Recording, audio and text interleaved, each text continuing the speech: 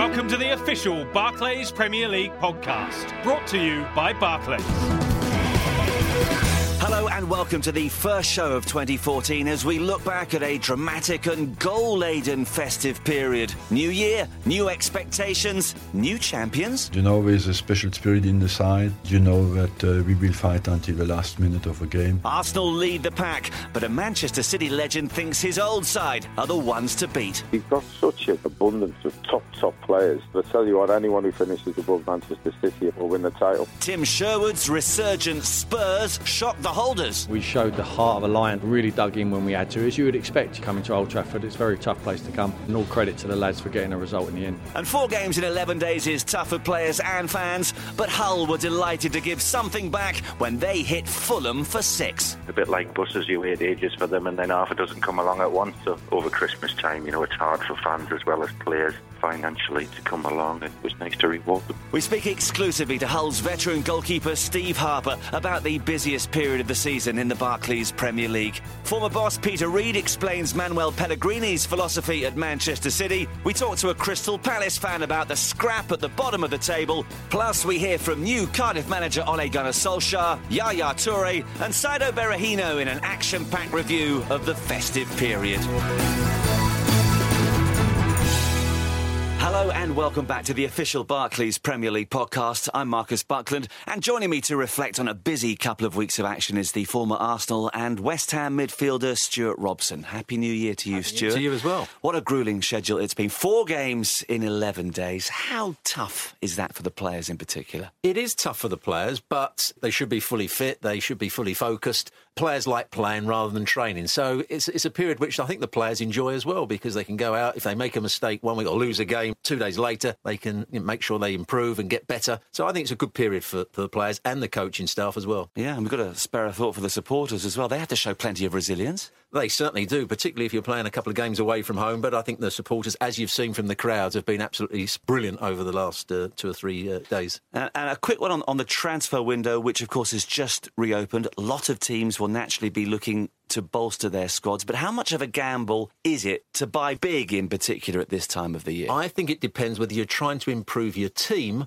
or you're trying to improve your squad. If you're trying to improve your team, it's a massive gamble because I'm not sure you're going to get the players at the right sort of price. If you're looking to improve your squad, I think that's the right time to do it. You can go and get players to supplement your squad, so if players get injured later on in the season, they come into the team. OK, well, let's start with the New Year leaders Arsenal, who certainly left it late to get past Cardiff, 2-0 at the Emirates. But manager Arsene Wenger felt his side ultimately deserved the victory. We were rewarded for our intelligence because it didn't concede a goal, and we kept our calm and we kept our passing game going. The resilience got us the 3 points that we deserved, but you want to give credit to Cardiff as well. They had produced a fantastic effort today. If they can manage to repeat that, they will stay in the league. Yeah, it was painful for Cardiff. Great relief for Arsenal. Bentner and Walcott with those crucial late goals. And the Gunners have been showing a lot of grit, haven't they, as well as glamour to which we've become accustomed. Yes, and what they do, they wear down the opposition. You know, we saw Cardiff defend really well. They defended deeply at times. They weren't able to cause Arsenal too many problems. But when Arsenal start to get their passing game going,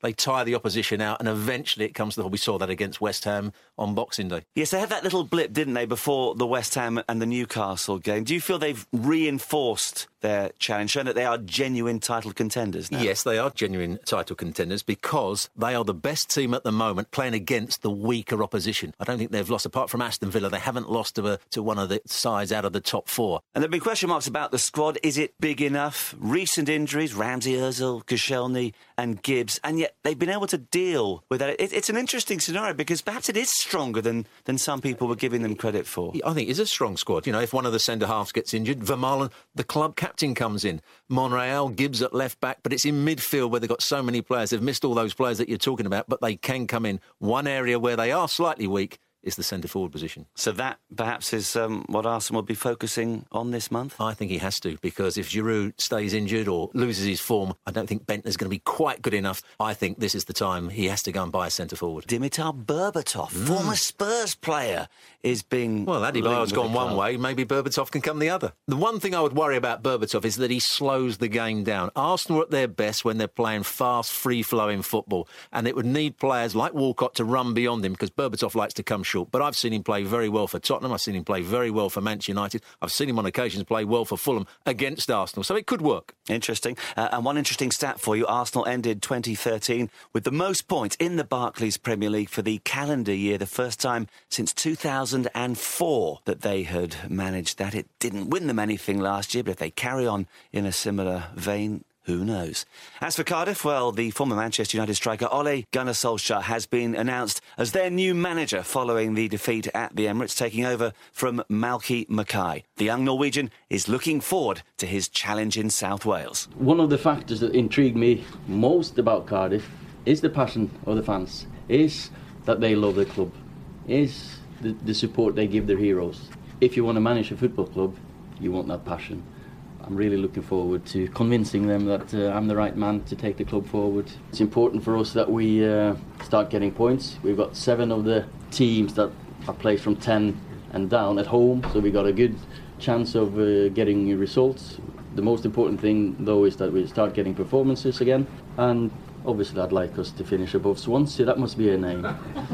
Well, he's had great success as a manager, a fledgling manager in Norway. Is it the right appointment, both for the club and for the man himself? I haven't seen him work too often, but we know that he did a good job at the Manchester United reserves. Seems to be a good coach, and I think that's what Cardiff need. They need a good coach. He obviously did a very good job for Mulder as well. And he's a coach. He's not just going to be a manager, and I think that's important these days, that the manager is also out on the training field and he picks the philosophy and the vision of how he wants the team to play, and I think he's the right man for that job. Of course, he's going to have to work hand in hand with the owner Vincent Tan, who's not had some great publicity of late, but has said there is money available. So that's going to be a fascinating dimension. And I think he needs money, because I've looked at the Cardiff squad on numerous occasions and seen Cardiff play. They're putting some good performance, but they're really working at the hardest they can possibly work at the moment. I think at times Malky Mackay was too defensive in his tactics. Ole Gunnar Solskjaer is going to have to play more adventurous football, but to be able to do that, he needs to be able to spend a little bit of money. They picked up just 1 point over the festive period, and they're now just 1 point and 1 place above the bottom 3. Do you think they're going to be OK come the end of the season? I think they may just about be OK. I think the change of manager might just give them that little bit of spark, and they might go and win a couple of games in the next couple of weeks. Well, just a point behind Arsenal at the top are Manchester City, who edged past Swansea 3-2 at the Liberty Stadium to make it 5 consecutive league wins and 4 out of 4 during the festive period. They've been installed again as the title favourites. Is that how you see it? I still have 1 or 2 issues about their defensive qualities. You know, it was too easy at times for Swansea to play through them and past them. They were only playing with 2 in midfield against sometimes 3, and you have to dominate midfield if you want to win football games consistently. So there's 1 or 2 areas that Man City still have to improve on. Well, on the score sheet for them once again was Yaya Toure, who netted his 10th league goal of the season on New Year's Day, his best return so far for the club. We have to manage to play against a good side, and Swansea created a lot of problems, and I think today fantastic job, and it's very important because we continue to fight until the end, and I think for the team and the club as well, we want to win this trophy, and I think if we want to continue like that, I think in the end of the season we'll be happy. Well, to discuss City's superb recent form in a little more detail, I'm delighted to say we're joined now by their former player and manager, Peter Reid. Thanks for joining us, Peter. Yeah, how are we doing, Marcus? Now, 4 wins from 4 for City over the festive period, second just behind Arsenal, and obviously that win at Swansea was the perfect start to the new year for them, wasn't it? I've seen them a couple of times recently. I was at the Etihad to watch the Arsenal game, and the power and the attacking options that Manchester City got now are amazing, and the depth of the squad as well, which is one of the reasons that they're up there on this really good run. Earlier in the season, their Achilles heel appeared to be their away form, but they seem to have sorted that out, which has to be bad news for everybody else, doesn't it? Away form, I would put it down, and I'm not being super critical, I'd put it down to Joe Hart. His mistakes cost Manchester City dearly. Now, on the plus side, I thought Pellegrini's handled it really well, pulling them out, putting Pontillion in. And Joe Hart now looks back to his best, and I think that's one of the reasons. I mean, I went on about the attack and play, which is good, but one of the big reasons as well is the emergence of Joe Hart, and I think it's only good for City and a concern for the other people who are in the title race. At the moment, they've scored 57 goals from their 20 games with 11 different goal scorers. Is that down to the players themselves? Is it down to the tactics? Is it the fact that they play two up front in most games? What's the reasons why they've scored so many goals? I think they are open. I mean, if you take the game yesterday, you've got a full-back winning a tackle and then going through and scoring a goal, which is fantastic. Fernandinho hit great for me. He was terrific against Arsenal, terrific again against Swansea. And of course, sorry, he'll always get a goal. So they're a team that, without Aguero, who's injured, you can put Negredo and Dzeko in there. Silva was left out. You've got such an abundance of top players. It's going to be a fascinating second half to the season. But I tell you what, anyone who finishes above Manchester City, in my opinion, will win the title. Peter, as well as Joe Hart has been playing, they've gone 8 Barclays Premier League away games without keeping a clean sheet. So is that still an area that Pellegrini will have to address if they're to maintain their current label as title favourites? Well, I just think he's got a different philosophy. At the moment, it looks to me as though Manchester City think they could score more goals than the opposition. And it's very, very entertaining. But putting my manager's head on and coach's head on, I'd prefer if they could tighten up and get clean sheets, because you can't guarantee goals in every game. Well, if you're Manchester City at the moment, you can, but how long can it go on for? But that's the sort of philosophy in the way that Pellegrini wants to play. And, if they're winning football matches, why change it? Interesting stat, Peter, about their supporters. 55% of Manchester City fans have attended games for over 25 years, which is the highest percentage in the Barclays Premier League. Would you say they've got the best fans in the league? Yeah, listen, there'd all be debates about fans, but what Manchester City fans have been through over them 25 years is incredible. I mean, I managed them in the early 90s, and they went down to the third tier of English football, and we're still getting, 25, 35,000 in the old main road. So, what you would say, they're one of the loyal fans, I think, without a doubt. And when they won the title a couple of years ago in that last gasp win over Queen's Park Rangers, I think that typified being Manchester City supporter. You don't know from 1 second, never mind one game or one season, what's going to happen at the football club. But it's never dull. Well, City are the favourites to win the title, but who do you think the biggest threat is at the moment? Is it Chelsea? Is it Arsenal? Maybe even Liverpool? Yeah, I think it's too close to call. Chelsea, I mean, whatever you say about them, they dig results out, and they have got fantastic players. And the Arsenal, everyone tells you, the Arsenal are going to fall apart. They haven't got strength and depth. They keep on rolling along, getting results. They lost Wilshere for a bit. They've lost Ramsey now. They keep on winning. So I think the main contenders for me would be Arsenal and Chelsea, and Liverpool keep on getting results as well. But certainly Chelsea and Arsenal are the main contenders. Peter, again with your manager's hat on, obviously the festive period is the busiest of the season. Is it a relief for players, for managers, even for the supporters in some regards, to get these games out of the way and now to be able to look at the table, reassess, have a bit of a breather and then start all over again? From the supporters' point of view, over the festive period, they love coming out and watching the games. It's difficult and physically difficult for the players, but we all know what it entails playing over that festive period. A number of games over a short space of time. You try to use your squad, and the players get through it. And what it does do, though, there's been some fantastic football and fantastic games. Whether we reassess, you look at the tables. You're halfway through the league now, and it's just a matter of keeping going. If you're at the top end of the table, obviously, get that little bit extra over your rivals. But on the bottom end, it's just like survival. I'll tell you what, it goes right up to there, anyone on 20, 21 points. So it's going to be fascinating at the top end of the table and the bottom end. Yeah, it's perfectly poised, all right. Peter, as always, a great pleasure to talk to you. Thanks very much indeed for joining us. Take care, Marcus. So, happy times for Manchester City. Slightly worrying times for Swansea. That defeat was their third of the festive period. It means they've dropped to 13th in the table. Obviously, Stewart, encouragement from Wilfred Boney getting a couple of goals, but it's been a difficult period for them, hasn't it? It certainly has. You expected them to lose to Man City. I thought they put in a good performance against Manchester City. Boney played well up front. They had some good movement in midfield. They still play some excellent football. They're not defending quite as well as they were earlier on in the season. Should they be worried? Just a 1 point from 4 matches. Next 2 fixtures, away to Manchester United and at home to inform Spurs.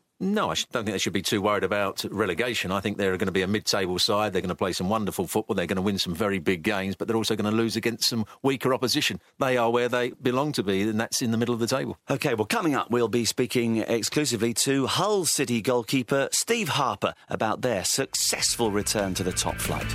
You're listening to the official Barclays Premier League podcast with Marcus Buckland.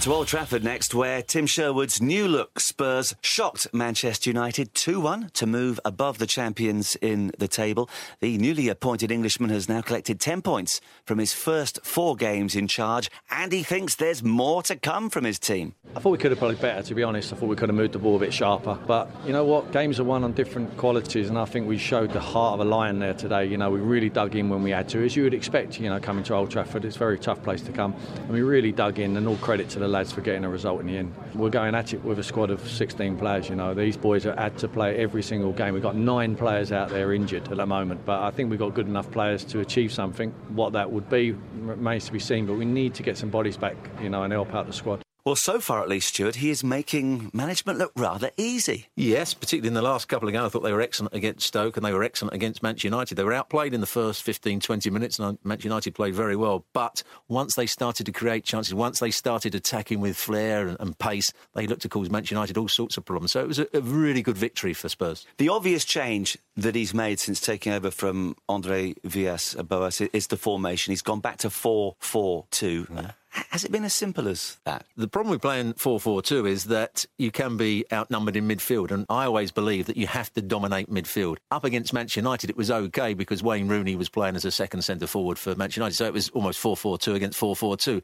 They'll have a problem when teams start to play 3 in midfield or even 4 in a little diamond in midfield. And that's when Sherwood may have to just change his tactics slightly. But it's good to see 2 up front. And of course, Emmanuel Adebayor has been revived in sensational fashion. I just wonder what Andre Villas-Boas must feel watching from wherever he is at the moment, knowing that he froze the guy out of the squad and perhaps in hindsight he'll be regretting that. The problem for Adebayor is, can he play consistently well over a longer period? I've seen Adebayor be the best player in the Barclays Premier League about 4 years ago for Arsenal, where he was absolutely outstanding. But the next season, he was one of the worst strikers in the Barclays Premier League. Tim Sherwood has to make sure he motivates him continually from now to the end of the season. Perhaps Tottenham are the ultimate example of how good Christmas can be for you. The 3 wins and a draw against West Brom as well. And from having lost their manager and being in crisis, suddenly they're looking up just 2 points away from a top 4 place again. Winning away at Southampton when things weren't going particularly well, to win 3-2 there, I just think has made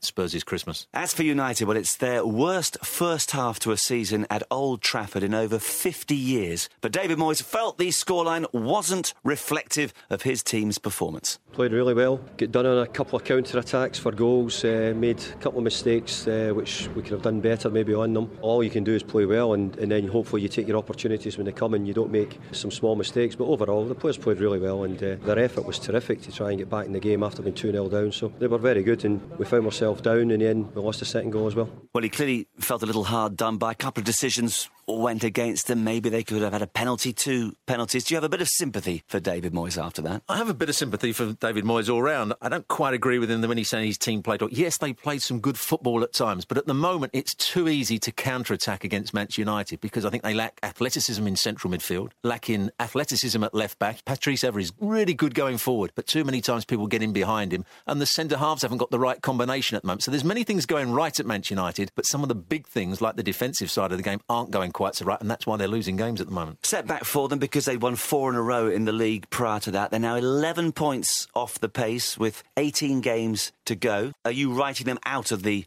title race at this stage? I don't think they can win the Barclays Premier League now. There's no way they can do it from that position because Manchester City are going to win too many games, Arsenal are going to win too many games and Chelsea are going to win too many games for Manchester United to catch them up. Their big aim is to get into the top 4. David Moyes was criticised for not being more inventive, if that's the right word, in the transfer window when he took over in the summer. He's got an opportunity to go and buy this month. So do you expect a lot of activity in that regard? Again, we said earlier on, it's a gamble if you're trying to improve the team. And that's what he's got to do. He's got to improve the team, particularly in that midfield area. I'm not sure that the midfield players he's got at the moment are quite good enough to be in the Manchester United shirt. They've had Jones in there, they've had Cleverley in there. Good players, excellent players, but they haven't got the creativity. And then when they've got Fellaini in the side and Carrick, I don't think they're good enough defensively. So he's got to improve that area. Well, another London team to have had a fruitful Christmas and New Year period is Chelsea, who took 10 points from a possible 12 and topped it off with an impressive 3-0 win at Southampton on New Year's Day.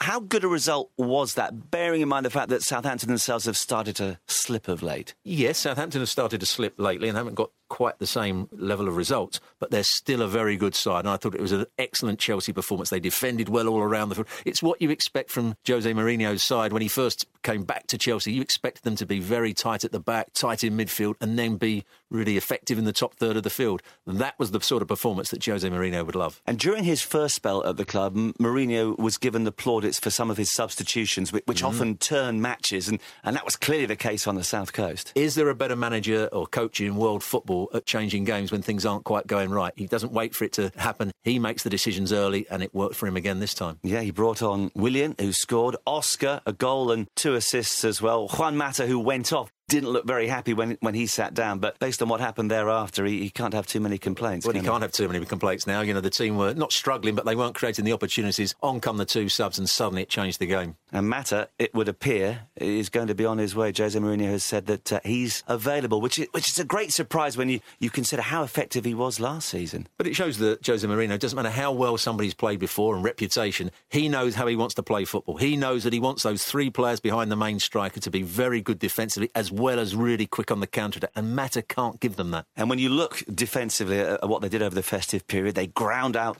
the draw with Arsenal, of course, didn't concede against Swansea, beat Liverpool having lost an early goal. So again, there's the solidity. You get the impression that perhaps they can only get better in the second half of the season. And they're starting to defend set plays much better than they were a few weeks ago. That was their Achilles heel, defending set plays. That seems to have been rectified. A little stat for you, and this is a good #YouAreFootball moment. Petr Cech has now equalled Peter Bonetti's club record of 208 clean sheets. Whilst it has been a hectic period for the Barclays Premier League clubs over Christmas, Mourinho himself says that he wouldn't have it any other way. To play in this period is beautiful. I love it. I keep saying that I love it. But the players, they are monsters in the good sense of the word. You see players fighting till the last seconds, but for sure is in every stadium. They deserve, all of them, my respect. And I think the respect of everybody that loves football, because what they do is amazing. It's fantastic propaganda for what football is. The special one still sounding very much like the happy one. And you saw him yesterday pouring with rain on the South Coast. He had his hood on. But he's clearly thriving in the English elements and just loving everything that the game brings at the moment. Well, he talked about it there. There's no league in the world that plays with the same intensity over a short period of time, again, over Christmas. And you have to credit the players and the manager and the coaching staff and the fans as well for making it such a good period of football. Mentioned that Southampton have just slipped a little of late. 3 defeats in 4 over Christmas. Just the win at Cardiff to cheer them up a little bit. They're down to 9th. How do you read their overall situation? Well, they're still playing the same way. They're still playing, I think, very effectively at times. But teams are starting to know what to expect from Southampton in terms of their pressing game. I think they shocked teams right at the beginning of the season, how high they pressed. Now teams realise they've got to play beyond that pressure and get it into their front players that little bit quicker and make Southampton turn and run back towards their own goal. That's why they're not quite getting the same results as they were earlier on in the season. At the Britannia Stadium, Everton left it late to snatch a point against Stoke thanks to an injury time penalty from Leighton Baines. The England fullback felt that a draw was the fair result. It's always difficult when you come here. The conditions, the wind swirls around and it makes it tough, but you know, it's the same for everyone who plays here, and it was a tough game. We've got a couple of games coming up now where we'll be looking to take maximum points from and come out of this Christmas period in a healthy position. Well, Everton have scored inside the last 20 minutes in 9 of their past 12 league matches, which presumably, Stewart, shows the spirit under Martinez and the fact they're pretty fit as well. The belief they've got that doesn't matter what the score is, if they continue to play the style of football that Martinez wants them to play, they will get goals. 2 wins, a draw, and that surprise home defeat against Sunderland over the festive period. And actually, what a shame that was for them, because it prevented them from compiling that unbeaten home run in 2013. And it was a strange result, wasn't it? And that's what you get over the Christmas period sometimes. A couple of good performances, then that poor performance against Sunderland, albeit Sunderland played well, but that was just the real fly in the ointment for Everton. Injuries, Jagielka dissed down as well. John Stones came in, very highly regarded young defender. Of course, Martinez is not afraid to throw in youngsters. No, he's not afraid to throw in youngsters. Stones is a good player. I've seen him play for the England youth sides at times. And, of course, it was good to have Alcaraz back, who he's old Wigan centre-half, back in the side after injury. As for Stoke, well, despite considering that late equaliser, they are still unbeaten in their last 7 home matches. They're 12th at the moment, but it was a bruising Christmas period for them, wasn't it? In particular, that 5-1 defeat at Newcastle, 2 red cards, and then the 3-0 thrashing at Spurs. Well, they were hoping when Mark Hughes took over that the disappointment of their away performances under Tony Pulis, where they were so good at home at times and poor away from home, would change, but it's still been the same. Stoke are still difficult to beat when they're playing at home. Away from home, they don't play the same style of football, they're not anywhere near as effective, and they still concede goals. Plenty more to come on the show, including Steve Harper on Hull's impressive return to the top flight. But right now, it is time for our half-time tweets. And they have a festive theme this week, beginning with Manchester City's Vincent Kompany, who tweeted this after the win at Swansea. Great way to start the year. This one is to those who made the trip to Wales and defied the weather conditions. Norwich midfielder Robert Snodgrass, meanwhile, was delighted with the scoreline at Crystal Palace on New Year's Day. A point with 10 men is a good result. Class from our fans travelling in those conditions. Sasha Rita of Fulham was celebrating climbing out of the relegation zone after a win at home to West Ham. Perfect start to the new year. Thanks to everyone for your great support. Hull were beaten by Liverpool in their first game of the year, but defender Curtis Davies was quick to praise one opponent in particular. Suarez's goal was unstoppable. Gregsy made some big saves to keep it respectable. We have an exclusive interview, by the way, with Hull's Steve Harper coming up. And speaking of goalies, Stoke City stopper Jack Buckland has had a terrific start to the year. It was an extremely proud day making my Barclays Premier League debut. Thank you to the fans for the amazing reception and support, as always. Remember, you can keep up to date with everything that's going on in the Barclays Premier League by following @BarclaysFooty on Twitter, #YouAreFootball. And we'll kick off the second part of the show with Liverpool's battling 2-0 victory against Hull at Anfield. Manager Brendan Rodgers delighted with the 3 points after what had been a very tough festive period for the club. It was arguably our best win of the season because we've played some wonderful football and got goals and got great wins, but after a really tough period that we've had in the last 5 games, to get a result like that against a team that's coming here with full of confidence after scoring 6 goals and a team that's proven to be a very good side in the Barclays Premier League. Today's win was a brilliant win for the players, so delighted with the result, and as is a good start to the new year for us. Well, Stewart, back in August they must have looked at the festive period with a degree of alarm. Successive away games at Chelsea and Manchester City. How well, I mean, they lost them obviously, but how well overall do you think they performed in those 2 matches? I saw them against Manchester City and I thought they were absolutely outstanding. They created lots of opportunities. They didn't take them all. Their style of football, the movement of Suarez, Coutinho, it was absolutely brilliant. You know, I thought Liverpool looked a far better side in that game than I'd seen them previously. So I think Rodgers will know that his team have still got a chance of certainly standing in the top 4, but also challenging for the title. Yeah. Curtis Davies tweeted about that unstoppable free kick from Luis Suarez. Now 20 Barclays Premier League goals in just 15 games. The record, Stewart, in the season, 34, shared by Andy Cole and Alan Shearer. Would you expect Suarez to go on and break that record? If he can stay injury-free, the way he's playing at the moment, because he doesn't need other people to create the chances for him. He's creating the chances himself at times. So Liverpool playing well, Suarez scoring goals, individual goals, and his free kicks as well. There's every chance he could break that record. As for Hull, well, despite the defeat, they remain in the top half of the table in 10th place. And to discuss their successful return to the top flight and the rigours of the festive period, I'm pleased to say that we are joined now by the Hull goalkeeper, Steve Harper. Hello, Steve. Good morning. Now, a draw, 2 defeats, and that stunning 6-0 win against Fulham in your 4 festive games. 10th in the table, as I mentioned. How would you sum up the first half of the season? I think so far so good. And we've had obviously a couple of disappointing results, but we've had a couple of bonus results as well. But for a newly promoted team to be in the top half at the turn of the year, I think shows just how far the team have come. But we know fine well there's still a lot of work to do to make sure we stay in this division. Well, it was a tough assignment for you on New Year's Day at Liverpool. They, of course, were licking their wounds a little bit after those defeats at Manchester City and Chelsea. How good were they? They were very good. They missed a few chances. It could have been a little more, but I thought the manager summed it up well after the game when he said for all the possession and chances they had. I mean, Al McGregor made a couple of good saves. The manner of the goals we conceded were a little disappointing. To give away a cheap free kick for the second one, which was a stunning goal, and to concede from a set piece is always disappointing. But they're a good team, and they'll be better teams than us there at Anfield this year. But we just look forward to the next game. We've got some tough games in January. We've got Chelsea and Tottenham at home and 2 massive away games at Norwich and Crystal Palace. You beat Liverpool at the KC Stadium 3-1 last month, and you played very well on that day. Is it tough to maintain the high standards with so many games played in such a short space of time? It is when you're a newly promoted team and you haven't got the size of the squad of these big clubs.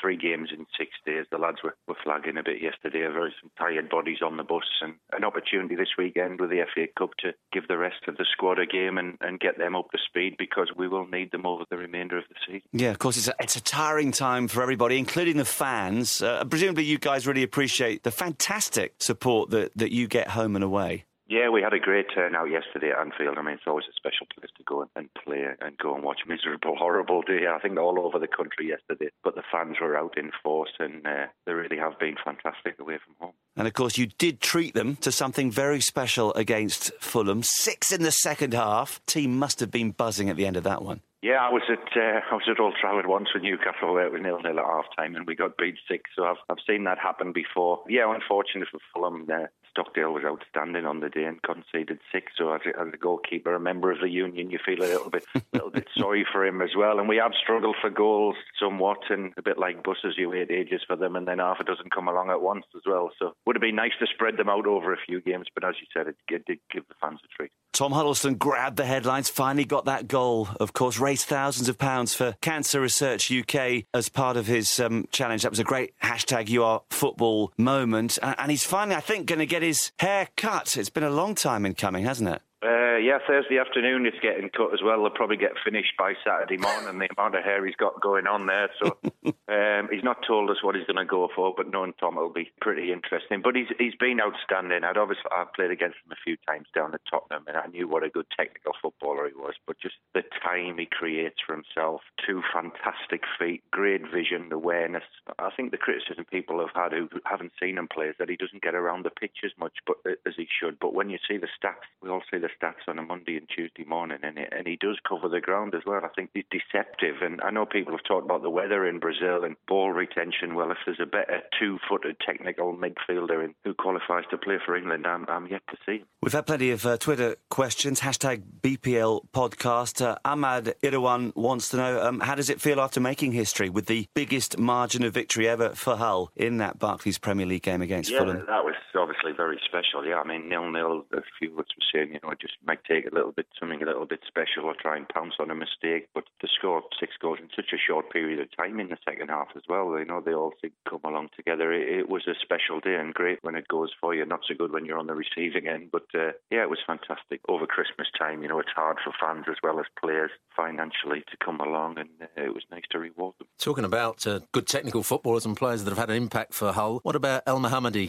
who can play right wing-back or right midfield? I think he's been outstanding this season. Would you go along with that? He's a great athlete, Elmo, yeah. He's no stranger to kicking people in training either. I call him the bone collector. He likes putting himself about in training, but he's done really well, yeah. He really suits that right wing-back role where he can get forward and cause problems, and a real outlet on the counter-attack, and he's put some fantastic deliveries in as well, and weighed in with a couple of goals as well. So, yeah, a real asset. And a final question, Steve. A lot of people asking if you're going to finish your career at Hull, so what are your plans for the next few months? I don't know. The bad thing about it being 2005 14 means I'll be 40 next year. Now, that's all of a sudden that's on the horizon. But we'll see what happens the rest of the season, hoping to play on Saturday at Middlesbrough in the FA Cup and just see how the body feels. You know, when you get to 38, 39, it's just each week as it comes. But I'm enjoying it. A new lease of life, great bunch of lads. Hopefully Saturday will be me 7th appearance of the season, which are all bonuses at this age as well. But great club, and if I can help keep them in the Premier League, then it might be a fitting way to bow out. But who knows? I am doing my coaching badges and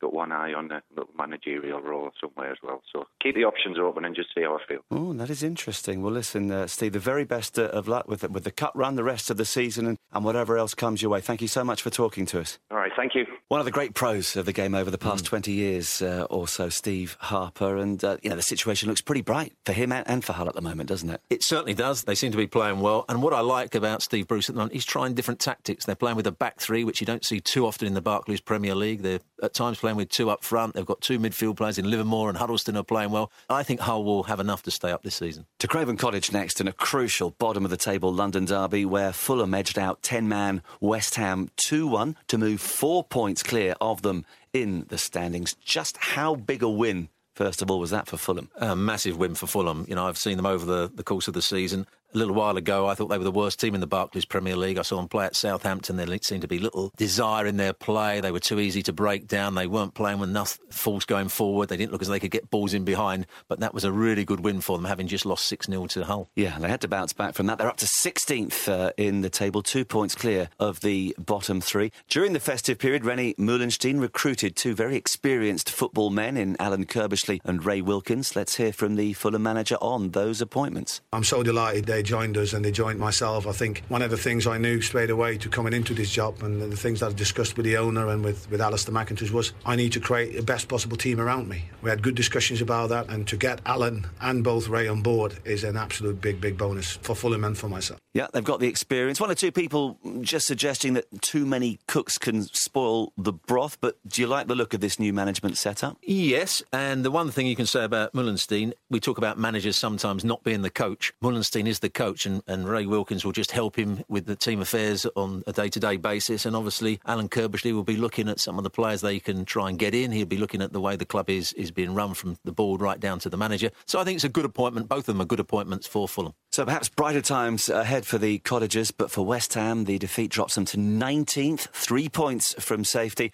Their manager, Sam Allardyce, was disappointed to see his side lose after what had been a bright opening to the game for them. The way we started was fine, nice and compact, and very difficult conditions. Two teams that were feeling the strain a little bit in the positions that we're in, and then we got off to a good start with a goal. And two turning points in the end for me have been the Kevin Nolan header, which would have made it 2-0, and then Kevin Nolan getting himself sent off. Yes, with regard to Kevin Nolan, Stewart, it wasn't exactly the way for a captain to lead by example, was it? Not really. It's not the first time it's happened this season. You know, you need your captains to lead by example. West Ham are in a perilous position at the moment, and you need your captain to be the leader, the example to the rest of the players. He didn't do that this weekend. Up front, Carroll's been out all season. They've had no recognised centre-backs for the past couple of games. But have they been affected more than anybody else this season by injuries? Well, the style of play they wanted to use meant they needed a centre-forward who was going to win balls in the air, that was going to hold up the play, that was going to allow players to support him. Losing Andy Carroll was a massive blow for West Ham, but also their defensive qualities have just been missing in the last few weeks. Yeah, not a happy Christmas for the Hammers, just 1 point from their 4 games.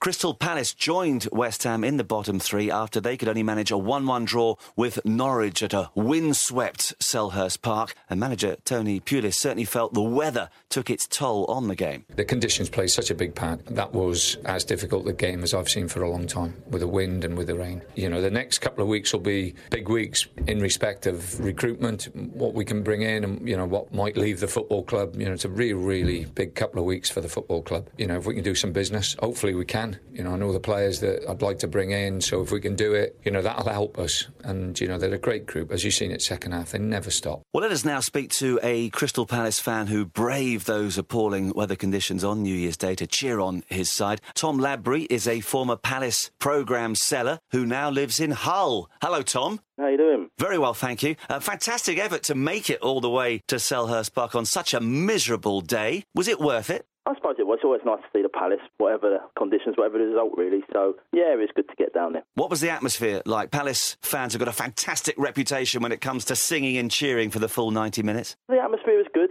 considering the conditions. conditions. I mean, I haven't seen conditions like that for a long, long time. And that's 2 home games now in a row, because we also had Newcastle where we had similar conditions. So have kind of affected the results there, I think. You lost to Newcastle at home and then to Man City away, but it was a close call, that one against Manchester City. Do you think everything's coming together for Tony Pulis at the moment? If you ask the vast majority of Crystal Palace fans, all we wanted was to see a team that was going to put up a fight. And under the sort of early days of Holloway, it wasn't looking good at all. It was looking like we were going to be embarrassed, to be honest. Yet this bloke's come in, he's made us organised, he's made us difficult to beat. Frustrated Manchester City. If you listen to Pellegrini's comments after the game, he was extremely frustrated with the way we played. And that's good. We want to be putting up a fight. We want to be making things difficult for the opposition. So we've actually got a chance. And I think that's terrific for where we were, certainly at the end of September. Tom, I've got to throw one stat at you, which you won't appreciate. You've got the fewest goals in the league, just 13 in 20 games. So is that the area that Pulis has got to focus on in the January transfer window? Yeah, you've hit the nail on the head. That is the big problem. If you don't score goals, you don't win matches.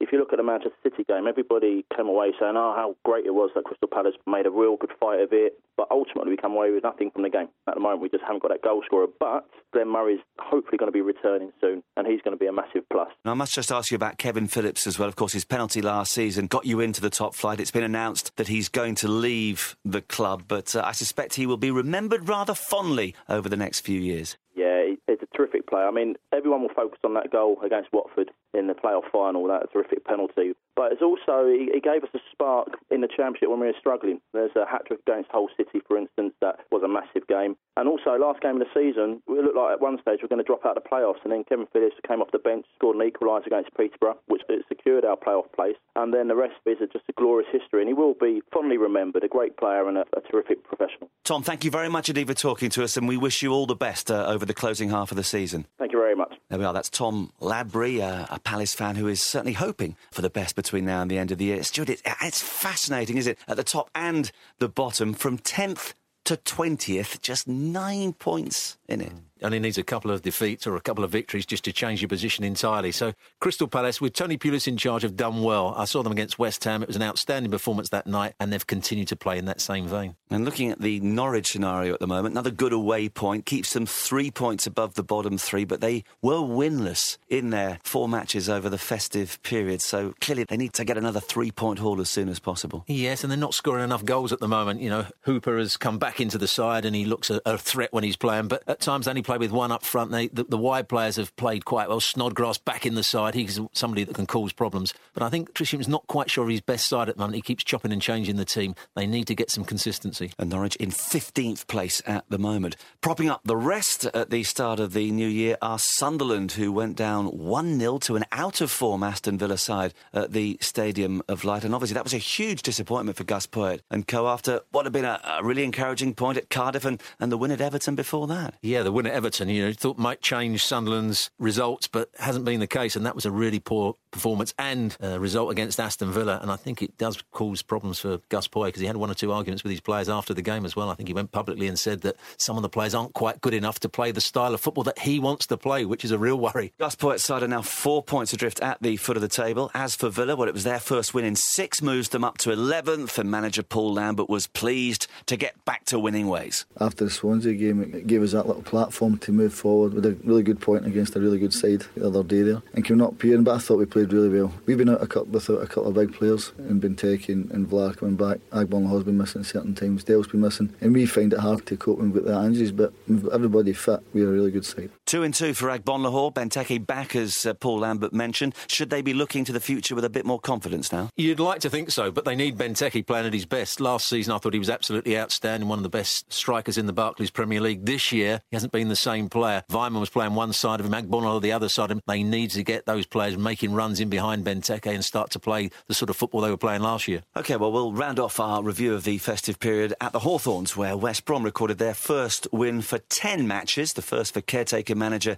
Keith Downing, seeing off 10-man Newcastle 1-0. It lifted up to 14th place in the table, 4 points clear of the relegation zone. They'd actually been playing quite well, hadn't they, prior to that, but wins are so important, they finally got one under their belt. Yeah, it was interesting that Downing went back to playing with a back four in the previous games against Spurs and against West West Ham, where he got good draws away from home. He played with a back five, and I thought it worked quite well for them, particularly against West Ham. They dominated the play at times. Defensively, it worked for them against Spurs, but he went back to the back four, and a really good result against Newcastle. Their match winner was Saido Berahino from the penalty spot, his 4th league goal for the club, and the England under-21 striker knew the importance of those 3 points. We've definitely needed that. I think the last time we won a game was against Crystal Palace. You know, it was the right, perfect time, and we kept going, and we never gave up, and about time something went right for us, and we got the pen, and I had to go and take it. I needed that goal, and we needed the 3 points, and I made sure I put the ball at the back of the net, and I just want to thank God that he went in. He's come through their academy. He looks a really bright prospect. In fact, Stuart, some people are already suggesting that possibly he could force his way into England's World Cup squad. I think that would be difficult for him at this point in time. It's not enough time for him to really prove that he's a top-class player. But I have been impressed with him. I thought against West Ham, he led the line really well. He scored a really good goal. He had a great free kick that hit the post. So he's a player that's got immense talent, whether he's playing in a wide area or whether he's playing as the main centre-forward. And a word about Keith Downing, who's done an admirable job as caretaker manager, unbeaten over the 4 festive fixtures. Still a degree of uncertainty as to who's going to take over long term. I mean, actually, he could put his own name forward if he wanted to, couldn't he? And what I do love about it is that he was brave. When a caretaker manager comes in, they usually just play the same way. He changed the system. He put his mark on the side. There's a big gamble to play 3 at the back. He brought Lugano back in, who played OK in the first one against Spurs. He didn't play quite so well against West Ham, but it was a big call by Downing, and I think it's worked for him. I think he's shown that he's got good qualities as a manager. Newcastle stay 8th after what was their 2nd successive 1-0 defeat. Alan Pardew afterwards said it all came down to one incident, that the 2-footed challenge from Mathieu Debuchy, which led to an inevitable red card, although he was really protesting when the card was brandished in his face, wasn't he? He hasn't got too many arguments, or shouldn't have too many arguments about that, but how many times do we say that? If players are reckless, if players show a lack of discipline, it changes the game, and that's when they make the wrong decisions. That's when they do become bad for the side. We talked about Nolan earlier on. You've got to keep your control, no matter what's being thrown at you. Keep your control, keep 11 men on the pitch. Right, well, that's all the teams covered, and after 4 games in 11 days, we are now just past the halfway point of the season. As you've mentioned, the league is tight at the top as it is at the bottom. And this January transfer window, which we've touched upon, Stuart, is going to be very interesting. I know you've had a look at a few clubs in particular and their priorities. Yeah, you look at Arsenal and you think their priority has to be a second centre-forward, you know, to take over from Giroud if he gets injured or is not in good form, and Berbatov has been mentioned. I think that'd be quite a good move.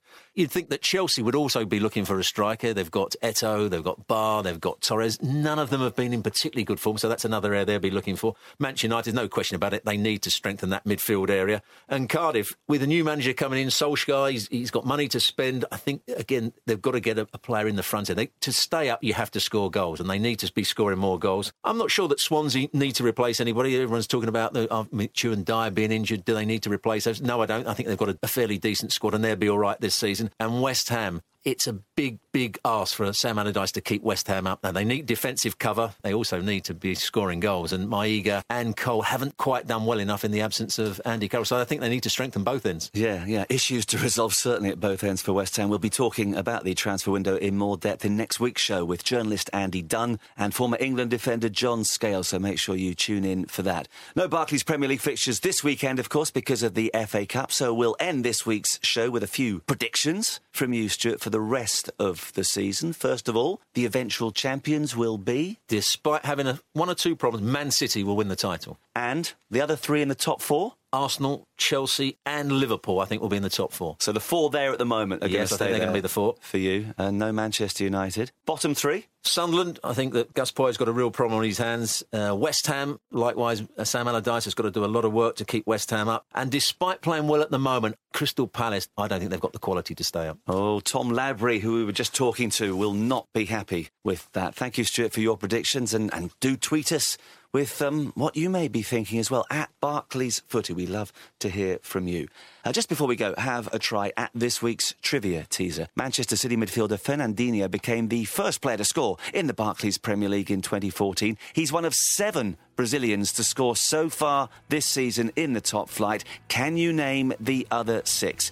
If you think you know the answer, tweet it to @BarclaysFooty or post it onto the Barclays Football Facebook page, and we will reveal the answer on the site later in the week. We'll be back at the usual time next Tuesday when we'll be reflecting on the first half of the season in detail with 2 special guests, the former Liverpool and Spurs defender John Scales and football journalist Andy Dunn. But until then, from Stewart, Robson and me, Marcus Buckland, have a very happy new year.